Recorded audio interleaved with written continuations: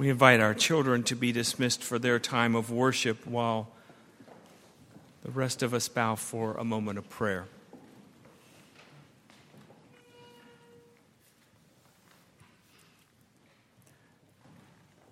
Thank you, God, for this good gift right now, this very moment.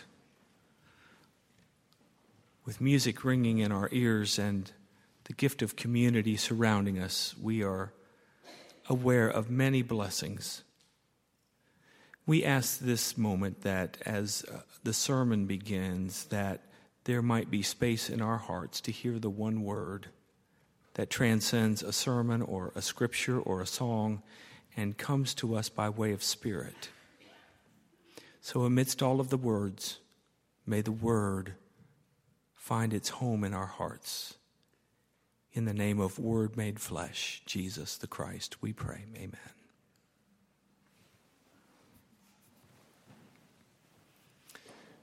"59 years ago last night, my mother called the YMCA in Erie, Pennsylvania, where my father was playing basketball. He had taken the family's only car and gone to play in his league game. But my mom called and asked the man at the front desk if he wouldn't mind getting on the speaker system and calling for my dad to come to the phone. When he finally got to the phone, she said, "Honey, it's time to go to the hospital. It's time to have the baby." Well, my father and mother had had 3 children by this point, and so my dad said in response, "Well, honey, the game has just started. Can I call you at halftime and see how things are going?" Now, some of you children have parents who planned out your birth perfectly from conception to delivery, and you'll be one of those people who's more organized and well-planned in your life, I'm sure. You'll also probably be the kind of person who spends a lot of time in the psychiatrist's office because of anxiety over things. But the rest of us have birth stories much like Luke and Matthew tell of Jesus. It was not a planned pregnancy by any human way of understanding. And we know, of course, these birth narratives were written in retrospect. After Jesus had died and was resurrected and ascended into heaven, the church began to compile these stories about Jesus. But what they do is they function kind of like an overture to a symphonic work, giving hints of melodies here and there that will reappear in the story or in the song later on, or perhaps like the banner behind me. They tell little vignettes of the scenes that will take place later on in Jesus' life, or if you prefer, perhaps a trailer to a movie, to give you just some little snippets, some little themes that you can look for in the movie. What do they tell us about what we most wait for as people of faith? Matthew starts the story out with a scandal. Mary's engaged to Joseph. Mary turns up with child, pregnant. They've never slept together, and so Joseph must conclude that either she's been raped or she's been with another man. This is surely a job for CSI or young Sherlock Holmes to figure out. But Matthew immediately interjects a different angle, something outside the frame of our possibilities. The child. She is with child from the Holy Spirit. The presence of God has impregnated her. And here we get the first melody, the first vignette in this larger narrative that's to follow. And that is this: there is more to life. There is more to life than what our frames of reality conceive. And in fact, maybe what we perceive as scandal is in fact Holy Spirit. What we perceive as scandal is, in fact, Holy Spirit. It was true of John the Baptist. He was sent by the Spirit into the wilderness to preach this message of repentance. It was kind of scandalous, baptizing all these people who came out wearing weird clothes, eating weird food, saying weird things, pretty scandalous things. And yet we're told he was filled with Holy Spirit. It's true of Jesus, whose ministry after his baptism, where the Spirit of the Lord descends on him, he goes out and immediately begins to challenge the cultural, religious, political arrangements of the day. Scandalous words, really. Or take the disciples. On that day after Jesus has ascended into heaven, the church is gathered together on that day of Pentecost. The Spirit comes down and a scandal breaks out. Everyone else around, by their frame of reference, says, these people are drunk. They're saying things that make no sense to us. You see, in our carefully ordered world, is it possible that what appears as scandal is in fact Holy Spirit? Well, we know these things now because Matthew has told them to us, but Joseph doesn't know them. Joseph is a righteous man, Matthew says. He wants to be faithful to God. And so he's engaged to marry this woman named Mary and finds out that she is pregnant, and he, of course, is not the father. He's scandalized. How would you feel? The wedding plans are already made. The invitations are already in the mail. The caterer's already paid for. The showers have been held. How would you feel if you'd been hurt and betrayed, as Joseph assumes that he was hurt and betrayed? This righteous man, he knows the Torah. He knows the Bible. He knows in Deuteronomy 22 it says that a woman who commits adultery should be put to death. Righteous people follow the Bible, right? Phil Robertson, the patriarch of Duck Dynasty, believes the Bible. A lot of people all over the country agree with his understanding of the Bible. And yet here in Matthew, Joseph, this righteous man, doesn't follow the law of Deuteronomy. He goes a different route than the law demands. Matthew writes, he's unwilling to expose Mary to public disgrace, but rather dismisses her quietly. He could have pointed to her and said, do you see what she's done to me? I'm the innocent party. She's the guilty party. He could have made a public display of it. He could have called for her death, but instead he takes on some of the shame in his quietness. He carries some of the consequences for their failed betrothal. And here I want to point out what I hear as another melody in this overture, in this picture we get from the birth of Jesus, and that is this, that the law of love is more important than the love of the law. Can I say that again? The law of love is more important than love of the law. You can be righteous, you can be right, and still miss the point if love doesn't dominate. Wendell Berry's written a book called Jayber Crow. Jayber is a character in this larger story of a fictional town called Port William. Jayber's the town barber. Quiet, unassuming man. He's made his way into town, opened this little barber shop, the only one in town, and all the men come, of course, in the evenings to not only get their hair cut, but to swap stories about the day. It's nighttime and the men are gathered. They're getting their hair cut. One of the people waiting to get his hair cut is a man named Troy. Troy is the son of one of the prominent members of, or son-in-law of one of the prominent members in the town. And he has taken his father-in-law's land and is trying to multiply it, trying to be successful. For you see, Troy, unlike Jayber, is a loud man.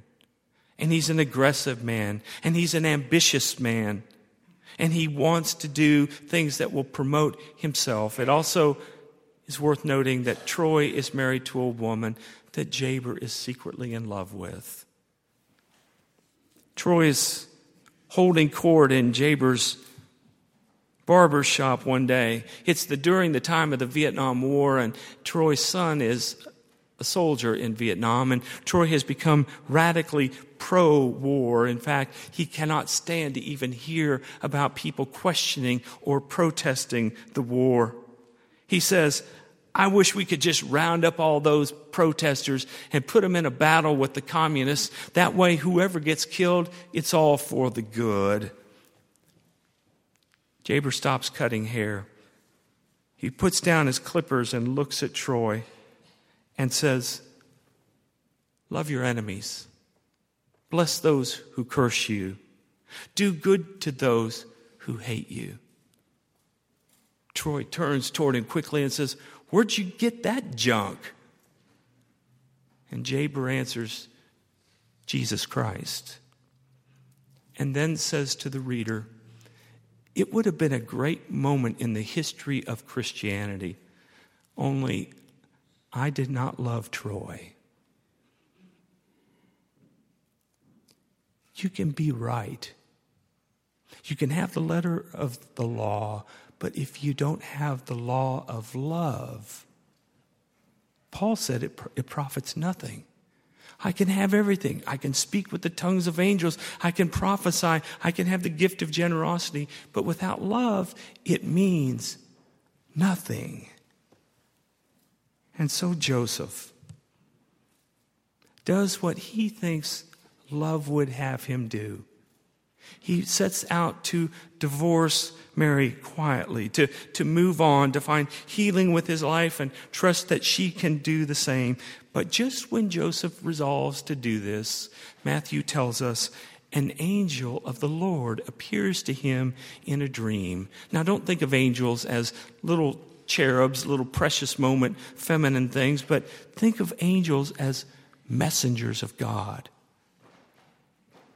who come to people like you and me and Joseph, sometimes in a dream, when our active mind is off, when we're more vulnerable and open, when we're not locked into our preconceived ideas and practicing our ways of judging and critiquing and blocking and computing everything. In those moments, the word of the Lord comes and sort of sneaks in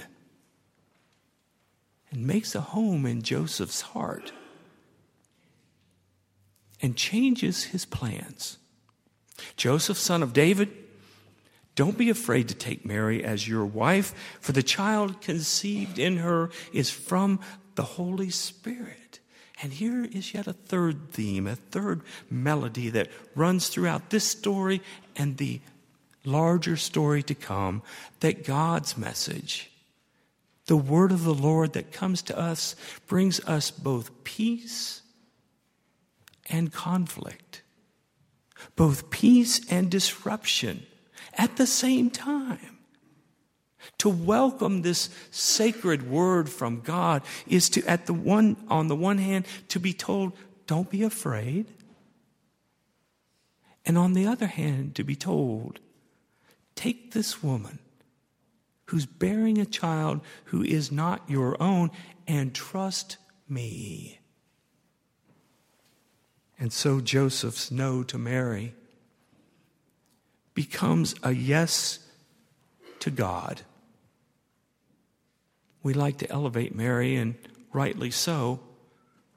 But let's take a moment here for Joseph. For it is through Joseph, who comes from who is a son of David, that Jesus can claim to have been born from the house of David. It's through Joseph that Jesus receives his name. You shall call him Jesus, for he'll save his people from their sins. And it's from Joseph, the carpenter, who manages to take the scraps of this life that he's been given and build a response of love in a world of laws. And it makes me wonder, did Joseph start Jesus on this trajectory? This Holy One sent from God, did Joseph help narrate the way that Jesus then lives into fully to transform the world through the power of love honoring the law, but holding up the law of love more than love of the law. Do you hear the difference? It makes all the difference in the world. It is this melody, these melodies that wave together and create the song that the angels sing. It is this melody that we hear, as the songwriter said, all nature sings the music of the spheres. It is God's word. That word that penetrates and calls to people like you and me, that says this is the reason Jesus Christ was born into this world. About a decade ago, I had the opportunity to go as part of our Highland mission endeavor to the countries of Macedonia and Kosovo, where both Macedonian and Albanian people live together. The Macedonians are Christians and the Albanians are Muslim. And in that particular part of the country, the Macedonians have the power and the Albanians do not. So the Christians do things like this. They'll go into the middle of an Albanian village and they'll build a church, never to worship in that church, but just as a way to say, we have power over you. I talked to a Macedonian man one day. Why do you hate the Albanians so much? He said, because in 932, their people attacked our people. I'm thinking, 932? And it washed over me. These people need Christ. These people need transforming love. They don't need Christ so that when they die, they'll get to go to heaven. They need Christ to pull them out of the hell that they're living in now. A decade later, I got to go with our Highland mission work to the nation of Morocco in northwest Africa. There I saw the plight of the sub-Saharan refugees being treated worse than animals. And I thought, these people need Christ. They don't need Christ as some kind of religious philosophy. They need the power of transforming love. And then I come home and I hear this week that we have to add 3 more crosses to our front lawn in memory of 3 more of God's children who were killed this week in our own city by an act of violence. And I think, this city needs Christ. And I hear the stories within our own families of parents and children and couples together and the struggles that we face in life. And I think, we need Christ. And then I look in the mirror and I recognize those places in my own life where my ego skews things and my priorities warp things. And I realize, what am I waiting for? I'm waiting for Christ, who comes and is born into the world, not just 2,000 years ago, but in every heart that is open to receive him. The poet long ago said, though Christ 1,000 times in Bethlehem be born, if he is not born in thee, thy heart is still forlorn. Would you make a place for him? What are we waiting for? Let's pray together.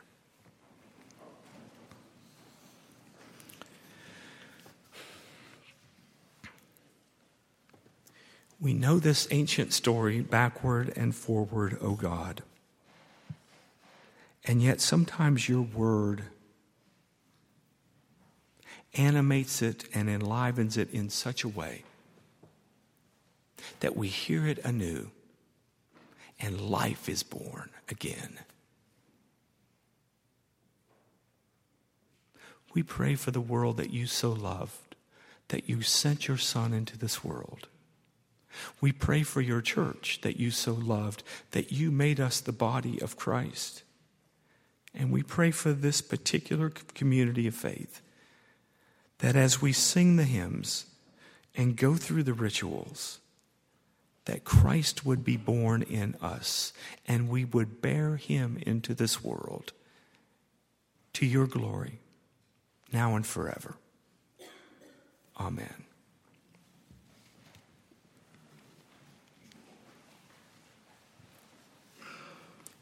It's our custom to sing a hymn following the sermon. It is often viewed as a time to invite people to join the church, and it will be so today, but it is also a time for every one of us to invite this love to come down at Christmas and be born in us. So as we sing, let us incorporate these words into our own hearts and make our own commitments to the Lord.